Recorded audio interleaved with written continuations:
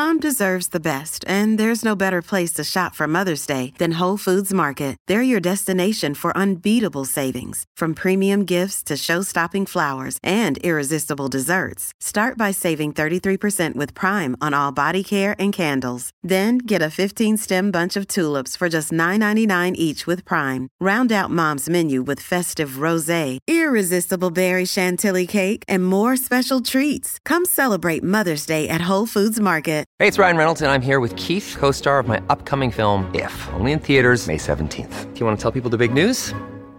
All right, I'll do it. Sign up now and you'll get unlimited for $15 a month and 6 months of Paramount Plus Essential Plan on us. MintMobile.com/switch. Upfront payment of $45 equivalent to $15 per month. Unlimited over 40 gigabytes per month. Face lower speeds. Videos at 480p. Active Mint customers by 531.24 get 6 months of Paramount Plus Essential Plan. Auto renews after 6 months. Offer ends May 31st, 2024. Separate Paramount Plus registration required. Terms and conditions apply if rated PG. If you're struggling to lose weight, you've probably heard about weight loss medications like Wegovy or Zepbound, and you might be wondering if they're right for you.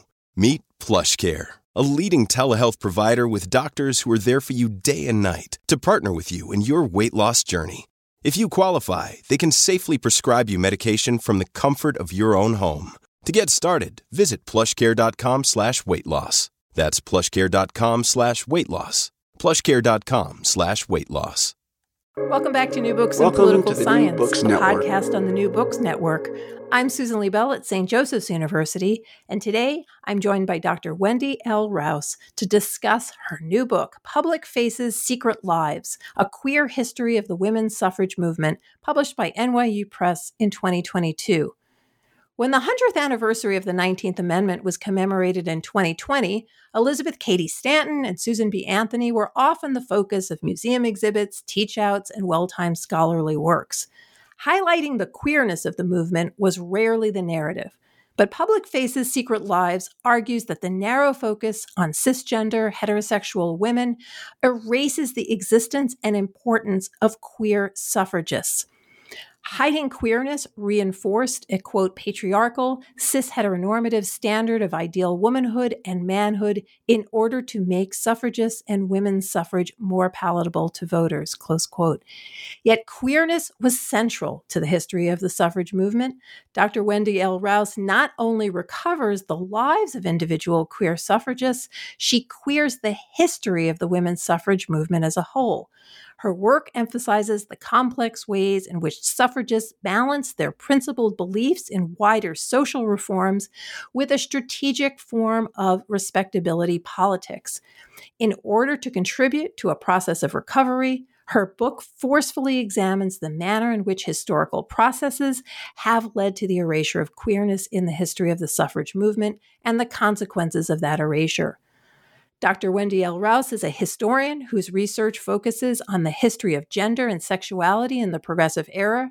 She's presently professor of history at San Jose State University, where she's the program coordinator for the History Social Science Teacher Preparation Program. I am delighted to welcome Wendy to the New Books Network. Thank you for having me here. I'm so excited. So your book, which I enjoyed so much, actually on a vacation, so it's a serious book that is also a page turner.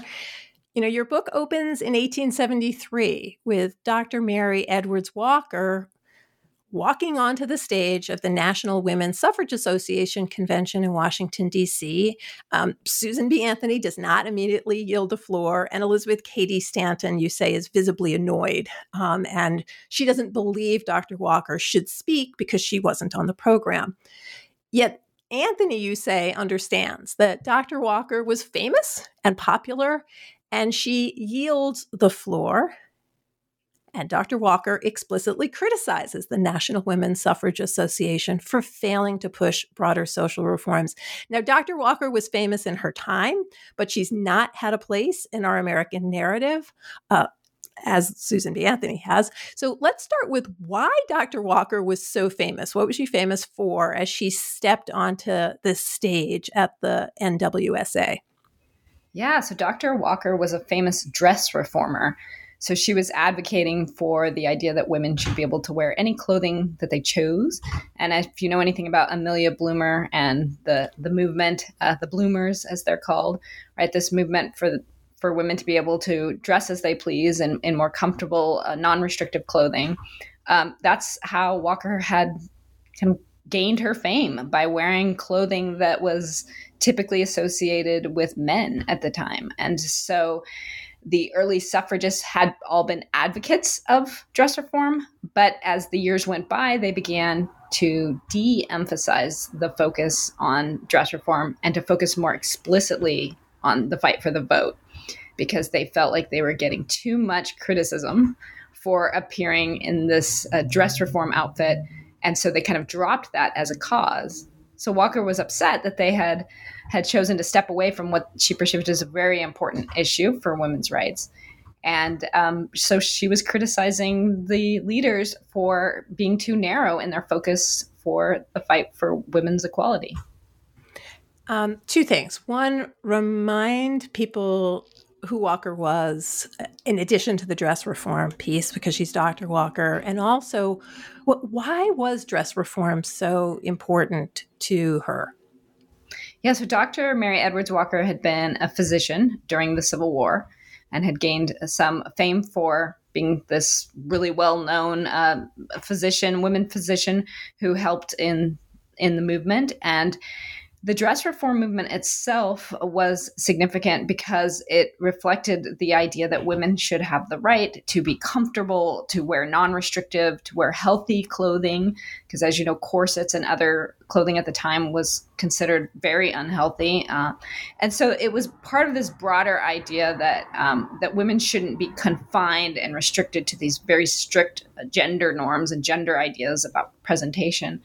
So the fight for women's right to wear what they wanted to wear was part of this broader conversation about women having access to equal rights.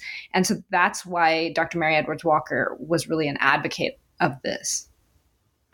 So, and we're going to talk a lot about all of the things that you just said, but why this project for you now? Tell us a little bit about your previous scholarship and how this book, builds upon it. Yeah, so in the past, I've mostly focused on the progressive era, so about 1900 to 1920. I've looked at immigration history. I've looked at the history of families and children and women's history specifically. My last book was Her Own Hero, The Origins of the Women's Self-Defense Movement. And I was literally looking at how women began studying boxing and jiu-jitsu during the early 20th century as a means of physical empowerment, right? As a means of stepping outside the gendered norms and really being able to protect and defend themselves on the street and in their own lives, in their own homes, from violence that they faced as women. And when I was researching that project, I noticed this clear association between the women's self-defense movement and the women's rights movement, or the suffrage movement at the time. And this really fascinated me because I saw these connections between this idea of their physical empowerment and their political empowerment. And so that made me much more interested in the suffrage movement itself. I always taught suffrage history, in my US history classes. And another thing that I started to be curious about was the relationships of the individual suffragists. Because what I noticed is that we tend to talk about the political history, right? We talk about their fight for the ratification of the 19th Amendment. And we forget that these were real people with real lives, and that their choice to be involved in this movement really impacted their personal lives, their personal relationships. Even in this argument that we're talking about between Elizabeth Cady Stanton and Susan B. Anthony and Dr. Mary Edwards Walker, right? There's all kinds of personal politics that come into play. So I was curious about the lives of the suffragists and how did their involvement impact their relationships. And as I started diving into some of their individual lives, I noticed that their relationships were indeed very queer. Very gender nonconforming, very sexual nonconforming. I mean, there was a lot of same-sex intimate relationships in the movement. And so that led me into wanting to know more about that aspect of the history of the suffrage movement. And one of the things I like most about the book is the way in which the suffragists emerge as individuals who are part of a wider movement, they are all very different. You don't try to make them similar. You also don't try to put them at war with each other, but you really try to show the complexity and the texture of this movement in a way that I've not seen in other suffrage history. So thank you. I really enjoyed that part. You speak explicitly at the beginning of the book about language choice. You say that you're going to use the word queer as an umbrella term, to refer to suffragists who were not strictly heterosexual or cisgender.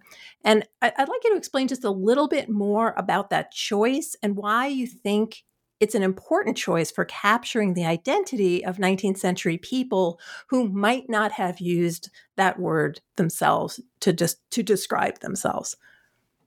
Yeah, this was an issue that really was a concern in the very beginning of my research because I was new to studying LGBTQ history or queer history, and I wasn't exactly sure what language I should be using.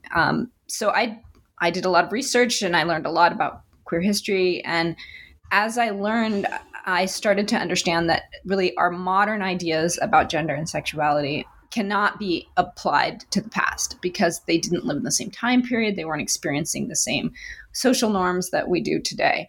And so any of the modern terms like lesbian or bisexual or pansexual or gender non-binary or gender queer, that really doesn't apply when looking at the past because they didn't have or use those words to describe themselves. Those were not in common usage in the pre-1920 period.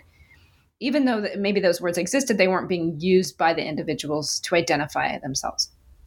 There was also no common queer community, right? There's no LGBTQ movement yet.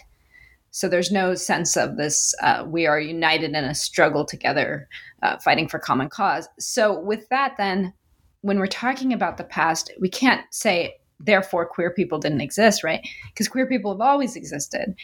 But the terms that they used differed from what we use today. So queer is often seen as a broad term to identify, as you said, anyone who is non-heterosexual or non-cisgender. And I found that that was a much more encompassing term that allowed us to talk about gender nonconformity, a variety of gender expressions, a variety of gender identities and sexual identities. And it made it much more easy to kind of address this queer history of the suffrage movement without getting into the weeds of the modern terminology debate. And I really think it works for the reader. I mean, I think you explain it so clearly in the opening, and then as it's threaded through, the words work. Like they don't jar the reader out of the time period that, you're focusing on.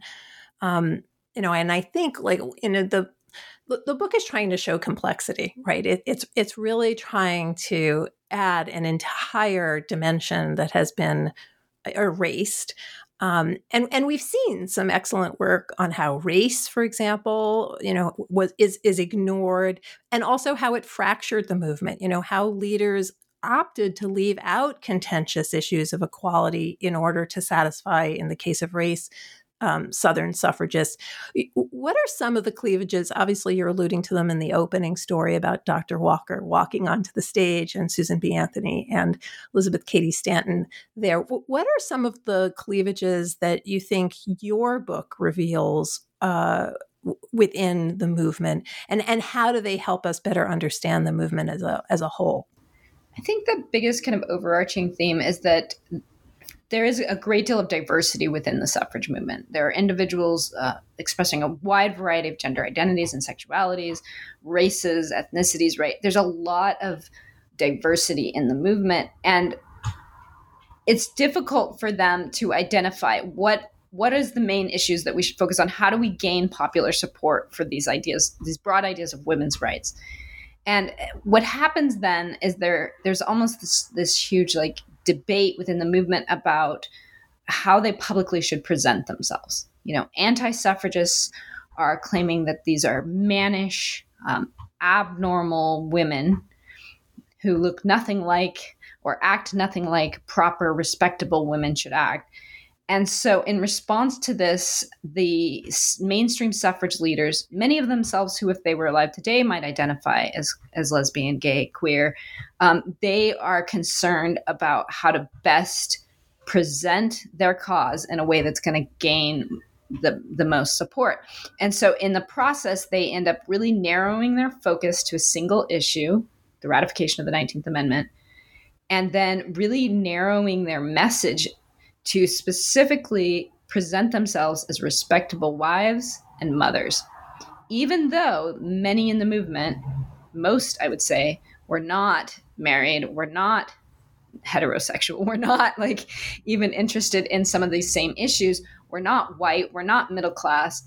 They started to do that as a conscious attempt to try to gain the popular support. This had negative consequences, which is another point that I keep making throughout the book, is that many of the most marginalized members of their community, so we're talking about Black women, women of color, Indigenous women, we're talking about gender nonconforming individuals, we're talking about queer women, like gay, lesbian, bisexual, pansexual, all of these individuals are no longer seen as part of the movement, right? They're almost pushed to the extremes and marginalized or erased from public view. And so this has long-term consequences for queer history and also for social movements as a whole. Wow, that was so beautifully said. You have an early example of this at the individual level. In the introduction to the book, you show us a picture of Anna Shaw, and she has this super short haircut. And, it's a great photo. It's it's the kind of photo you would want on your profile if you were doing social media. But you describe how it is she altered her own appearance, in a sense, making the kind of respectability politics decision that you're describing the movement makes. She makes it internally. It's internalized for her that her success or her ability to do certain things is somehow made easier if she conforms, and that sort of tension within her own individual decisions. And this is one of the sort of brilliant aspects of the book, is the way in which you move between the individual lives of the suffragists and the broader movement. And you said this at the start, you're a specialist in this period. The book is narrating one part of the story, which is the end of the 19th century to the ratification. And as you say, there was this perception of suffragists as sexual and gender deviants who were dangerous to society. And I'd like you to outline just a little bit more about what that propaganda looked like in terms of depicting suffragists as dangerous, and who was that message coming from. And then we can talk about how the suffragists responded. But what was the kind of stuff that was out there?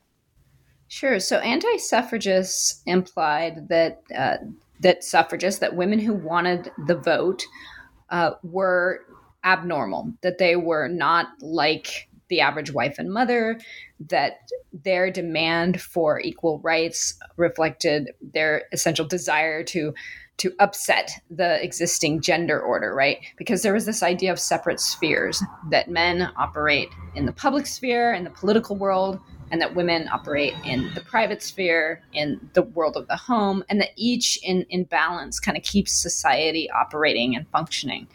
And so this idea that these women wanted to enter the political sphere was a threat. It literally would undermine the stability of society, of families. And it was therefore, the marketing of the anti-suffrage movement was that these women were going to destroy society if they continued in their demand for the vote. And so what they did then is anti-suffragists took these individuals in the movement, like Dr. Mary Edwards Walker, who were advocating for a more extreme upheaval. I mean, they are advocating for an upheaval of the gender binary. And so they point to these women and they say, this is what's going to happen. Women will become men, men will become women. It will literally invert the norms and we'll essentially have a complete chaos in society. So it's panic over the potential that the gender binary might be disrupted and that the balance would destroy society. There's a sort of irony to the idea that any man who accepts the notion of women's equality becomes a passive, unmanned person. So it's like he loses the power that he has by simply agreeing with this idea of women's equality. Now, there had been some success. The Marriage Equality Acts had started to chip away at some aspects of coverture. Coverture is a system of law that's been around in the English system that we inherited since at least the 12th century that says that women, married women, are covered by their husband-in-law. So the couple is one person in law represented by the husband, and he has rights that include sexual access 24/7, a certain amount of violence that he is allowed to beat but not kill his wife, et cetera, and also to take wages and property that may have been inherited by his wife. So they had some successes, but the vote seems to be the thing that really spoke to equality in a very, very different way than those other reforms. How did the suffragists respond to this propaganda? You're saying that they, in fact, did realize they maybe could practice a form of respectability politics and wear certain clothes. Were there other things that they did to try to push back on that narrative? Yeah, I think they began to shield their private lives more discreetly, right? So Anna Howard Shaw, as you mentioned, Tricia Franzen has written a biography of Anna Howard Shaw, so I borrow heavily on that research to kind of contextualize Shaw's life. But as a young woman, she realized that her kind of gender nonconforming appearance was perceived by anti-suffragists as something that was a threat. And so she began to encourage other women in the suffrage movement to conform outwardly, right? To present yourself in the most respectable way possible, to wear modest, conservative clothing, and she began to kind of reframe her image in a way that she found helped focus on her message alone. So people weren't attacking her appearance, they were focusing on her message. And for her, this was very successful from her perspective, right? So her private life, however, she had intimate relationships with women. She lived a queer, non-conforming lives in so many ways. So many of these women lived queer, non-conforming lives. And they chose to kind of keep that more private. And again, I'm not going to say whether this worked or not because it was an individual choice. And there were a variety of reasons why individuals might choose this. And so but it did have effects. I think that's the important point, is that it did have an impact because the idea was to kind of erase anyone who was not that respectable white middle class wife or mother. And so that was a conscious decision on the part of leaders of the suffrage movement. And it was a decision that had repercussions down the line. But at that time, they felt like that was the only way to get their message across about the vote. And it's extraordinary because really what they are about is women's autonomy. I mean, that's part of why they want the vote. That's part of why they want dress code reform. It's why they want so many of these reforms. And this notion of choice and choosing and making decisions is crucial to autonomy. Yet they recognize that the structural constraints, you can have agency, but as long as you're in certain structures, that agency may not be able to be as effective in terms of your public message. But this idea of, as you say, we start with this public-private. It goes back to ancient Greek world, at least, and in Western philosophy. And we see them using that to, on the one hand, have a certain kind of public message and lead a different kind of private life. I mean, for me, one of the strengths of the book is how you use what we know about the private lives of individual suffragists to shine this light on the broader movement.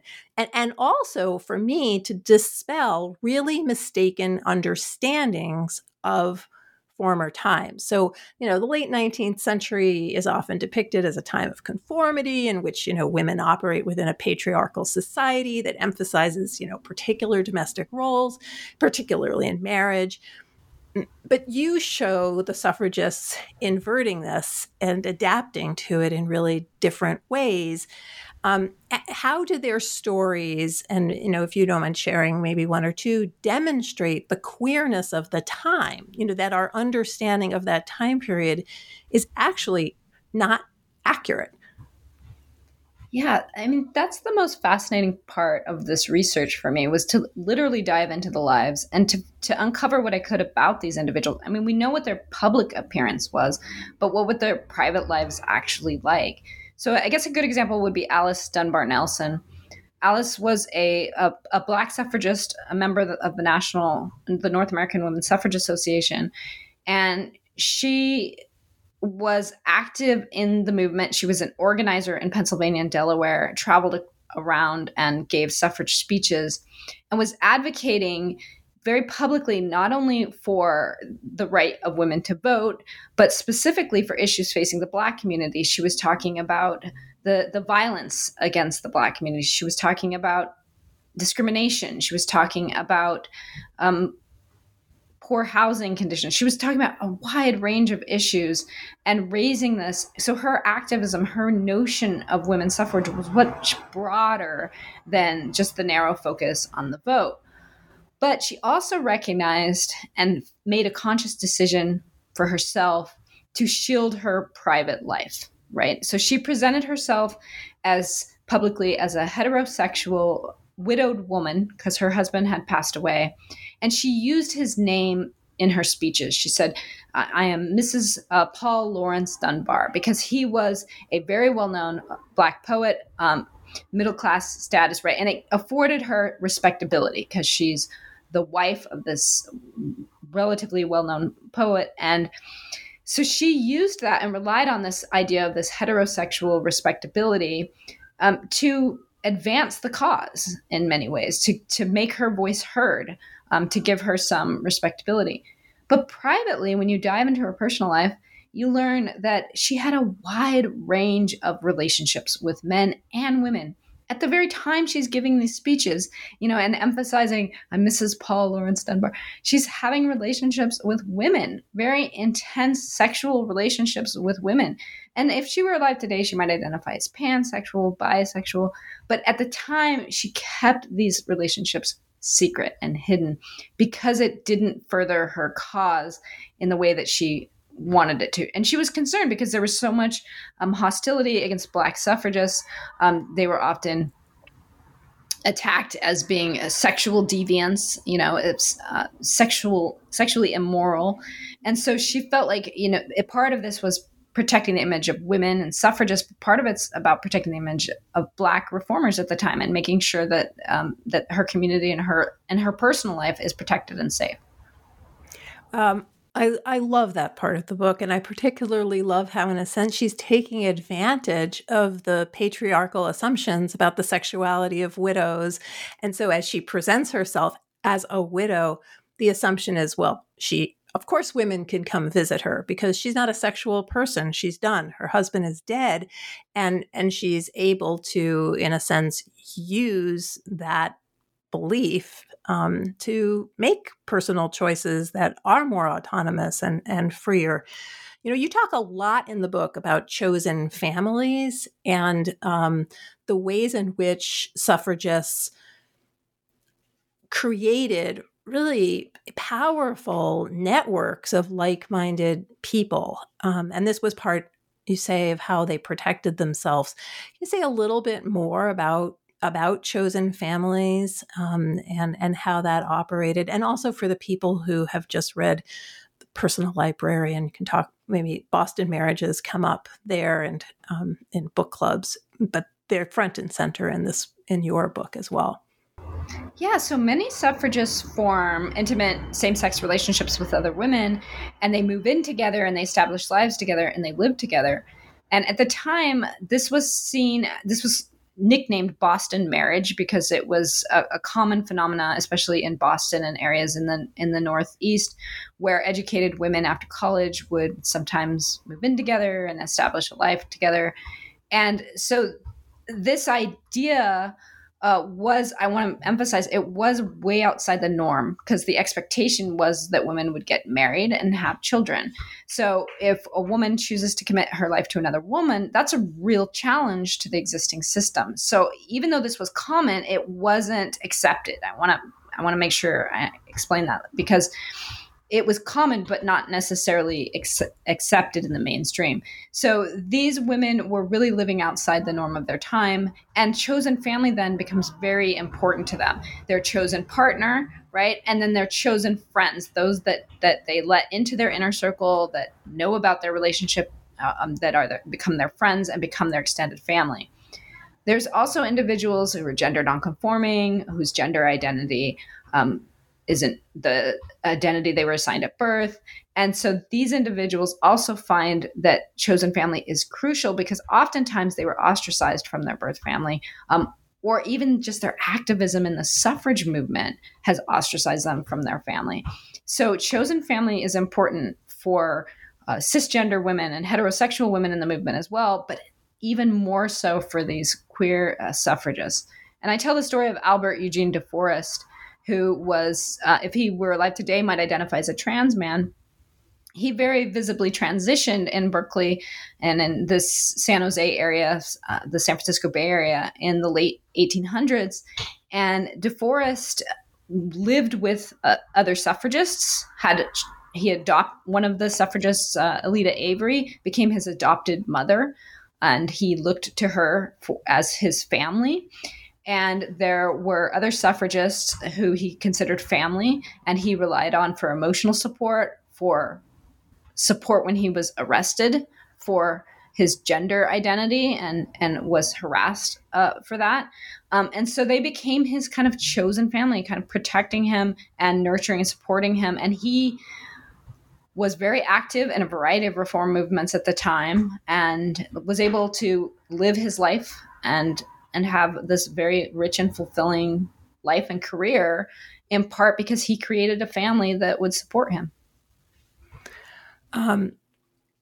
The first few chapters of the book focus on American suffragists, but you get to chapter 4 and you pull the lens back to examine how suffragists forged queer transatlantic alliances. So in the ways that an individual could find comfort in building these kinds of chosen families, you talk more about networks that formed.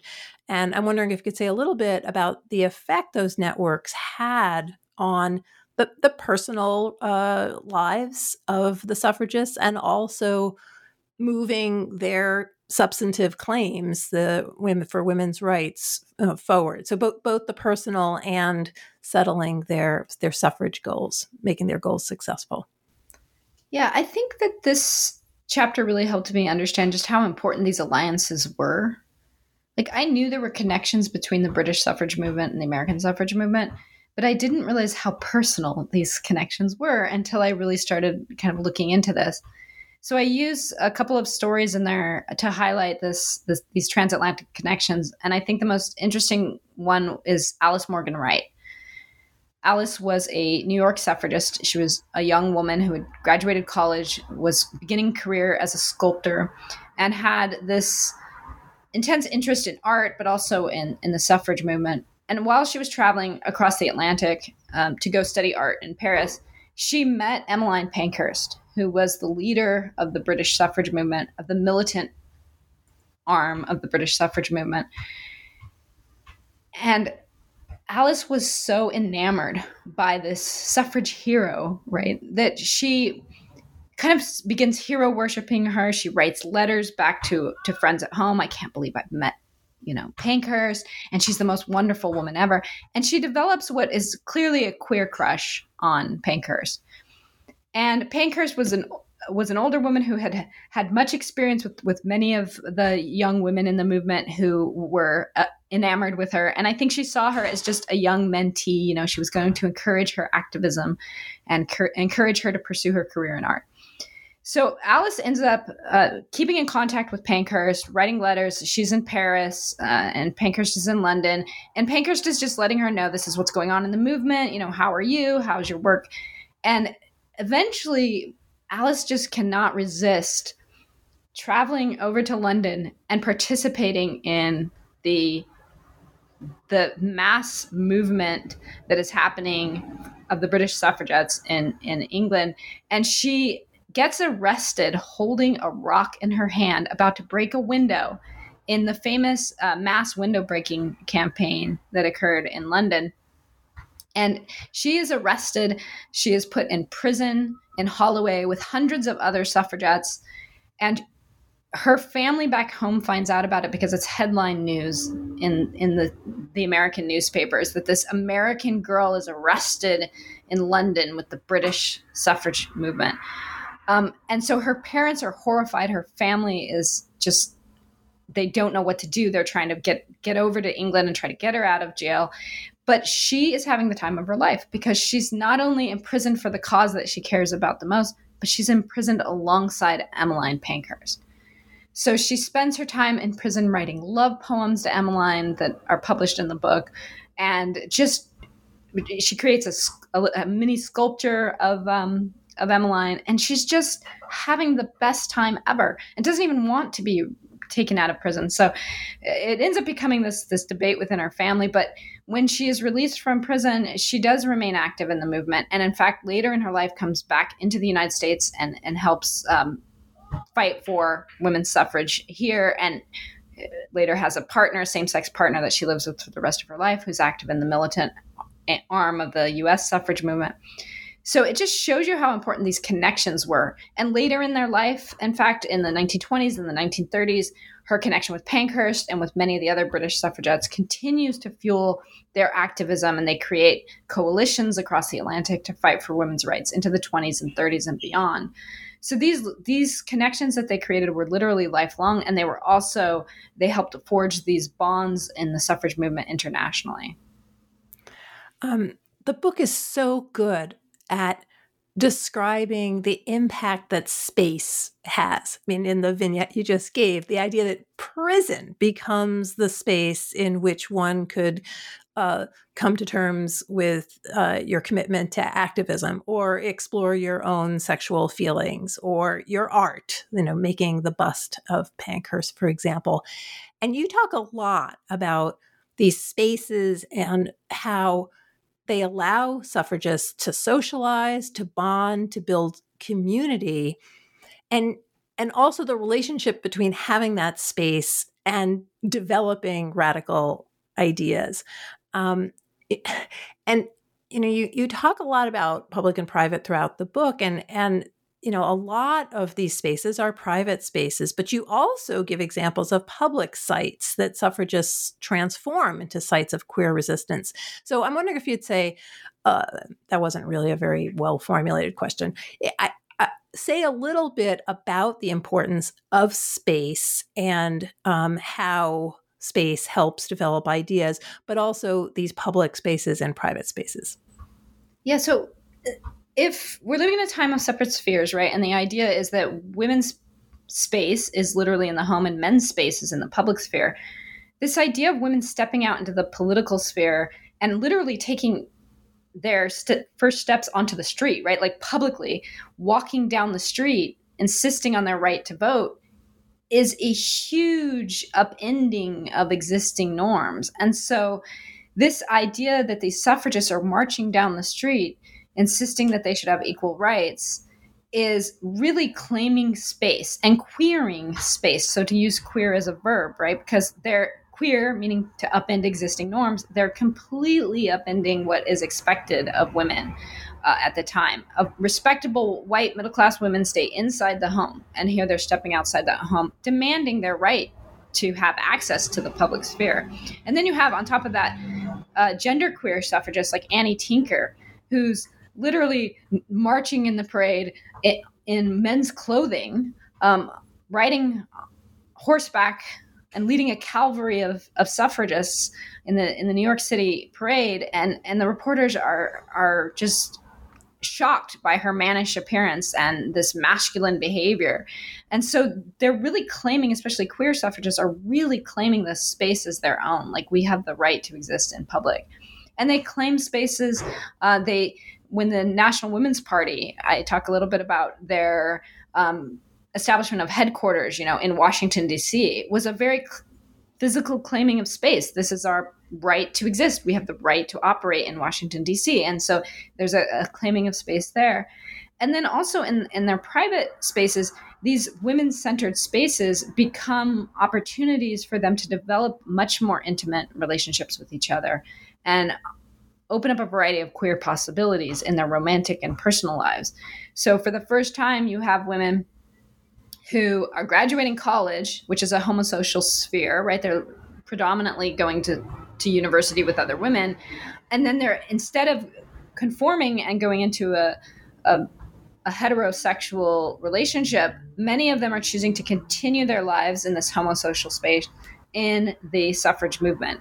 And so in the process, they are living with other women, rooming with other women as they travel. And literally their whole lives then is about women. And this offers an opportunity for them to develop intimate relationships and romances, to fall in love.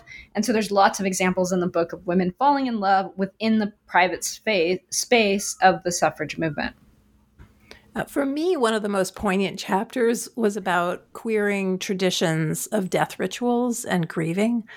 You talk about, quote, the public mourning and commemoration practices took on especially significant meanings for suffragists who lived non-normative lives, unquote. And I'm wondering if you can explain a little bit about how suffragists managed to memorialize and grieve their queer relationships, and why you think these practices affect how we remember queerness, not just the queer individuals. Yeah, I ended up writing a whole chapter on death and death ritual, in part because when I was trying to uncover their personal lives, I found a lot of the evidence of their queer relationships literally at their death.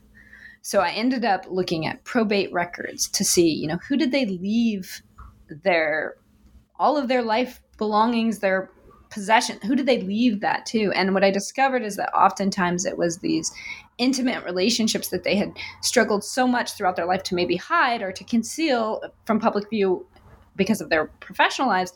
Suddenly these were very clear at the moment of their death. So that's how I ended up writing about death.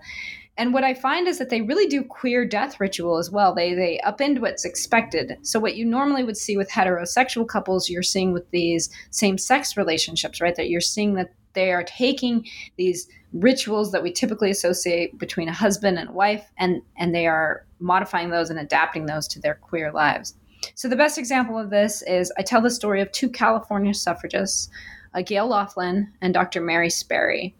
And Laughlin and Sperry were active in the California suffrage campaign, and they met because of their involvement in that campaign.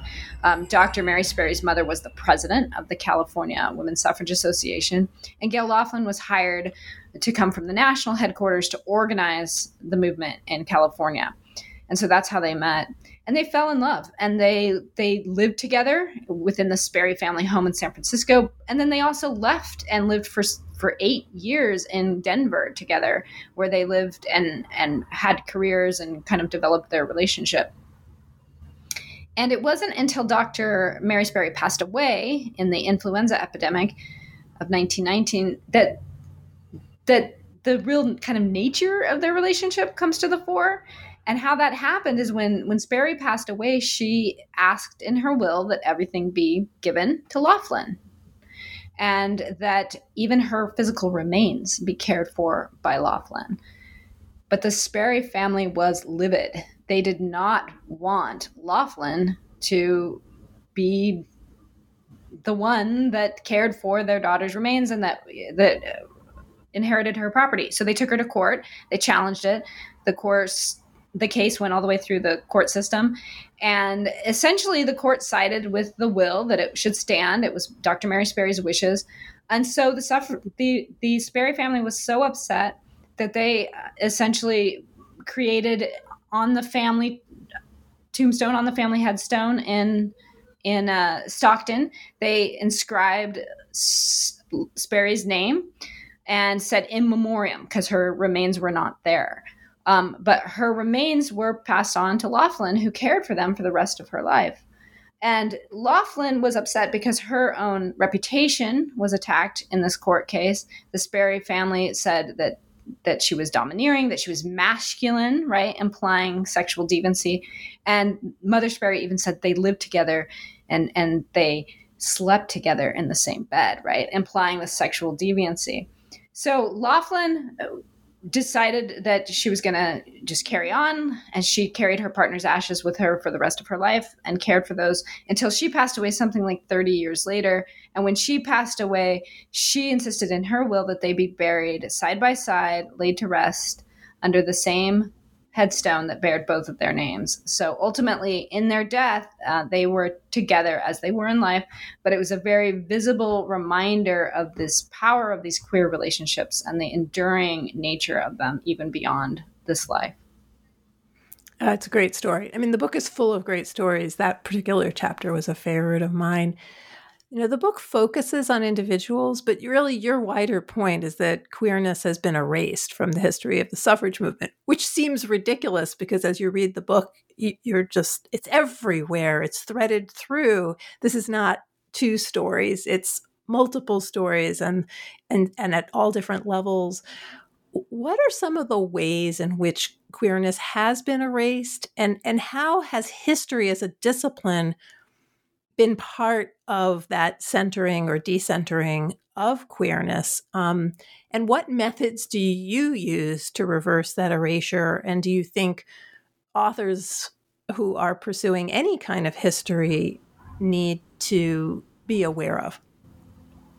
Yeah, so as time goes by and as the suffragists begin to age, they get older, and they're concerned about their legacy. They're concerned specifically about how history will remember them, what stories will be told about them after their death.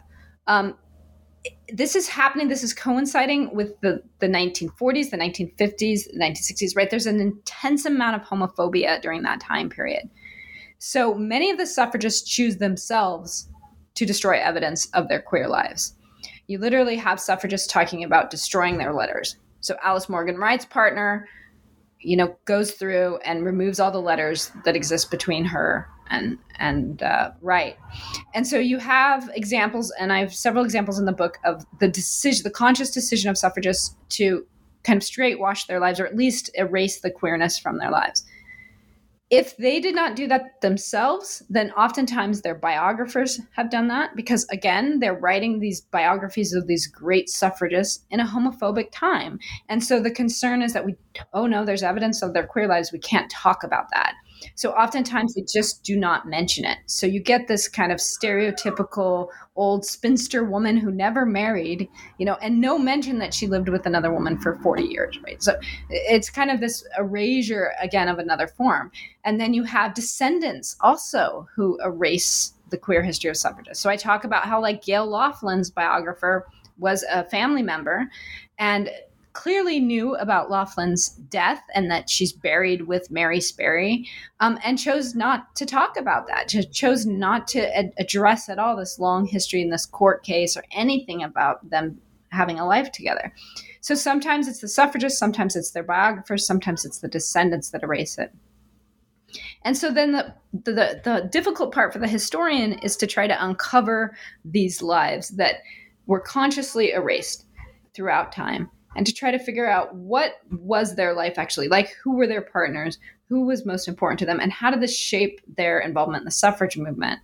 And so it's literally sometimes going through the scraps. In Alice Morgan Wright's collection, it was sometimes going through the back of her address books, which you wouldn't think to look, right?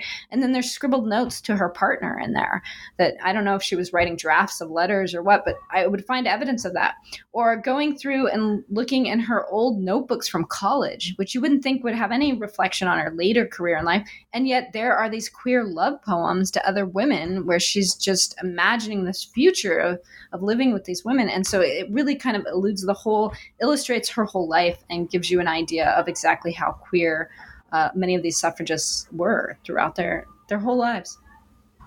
Well, it's a fabulous book. I enjoyed every page. Is there something that we haven't talked about that you would like to include in this discussion? I think just making sure that we emphasize how important these stories really are. Queer history gets erased. Women's history often gets erased. And it's important to recognize that these stories are part of the larger story, right? These are our histories, and that we must talk about history. And, there's a lot of efforts right now. There's the Don't Say Gay laws. There's a lot of attempts to try to hide and bury gay history once again. So this isn't something that happened in the past. It's something that's ongoing, this continued attempt to erase various aspects of our history. So I think it's important to continue to fight for our right to know our history and to make sure that we are telling these stories that are so important to all of our pasts. What is your current project focusing on? I'm going to continue to look at queer history. I'm looking at World War II potentially right now and some different aspects of queer lives because some stories have come forward. Through the process of doing this, I've learned a little bit more about efforts to hide queer history in different time periods as well. So I might be working on something like that, but it's still up in the air. Is that going to be hard? You're a master of the progressive era, and that is quite clear on every page of this book. You're bringing so much other background to move that far forward into the 20th century. Yes, we'll see. That's part of my trepidation, I guess, moving forward. But at the same time, there's stories that are coming to light that they need to be told. Well, Wendy, thank you so much for joining us on New Books in Political Science and History. The book is Public Faces, Secret Lives, A Queer History of the Women's Suffrage Movement, published by NYU Press in 2020. Thanks so much for joining me, Wendy. Thank you.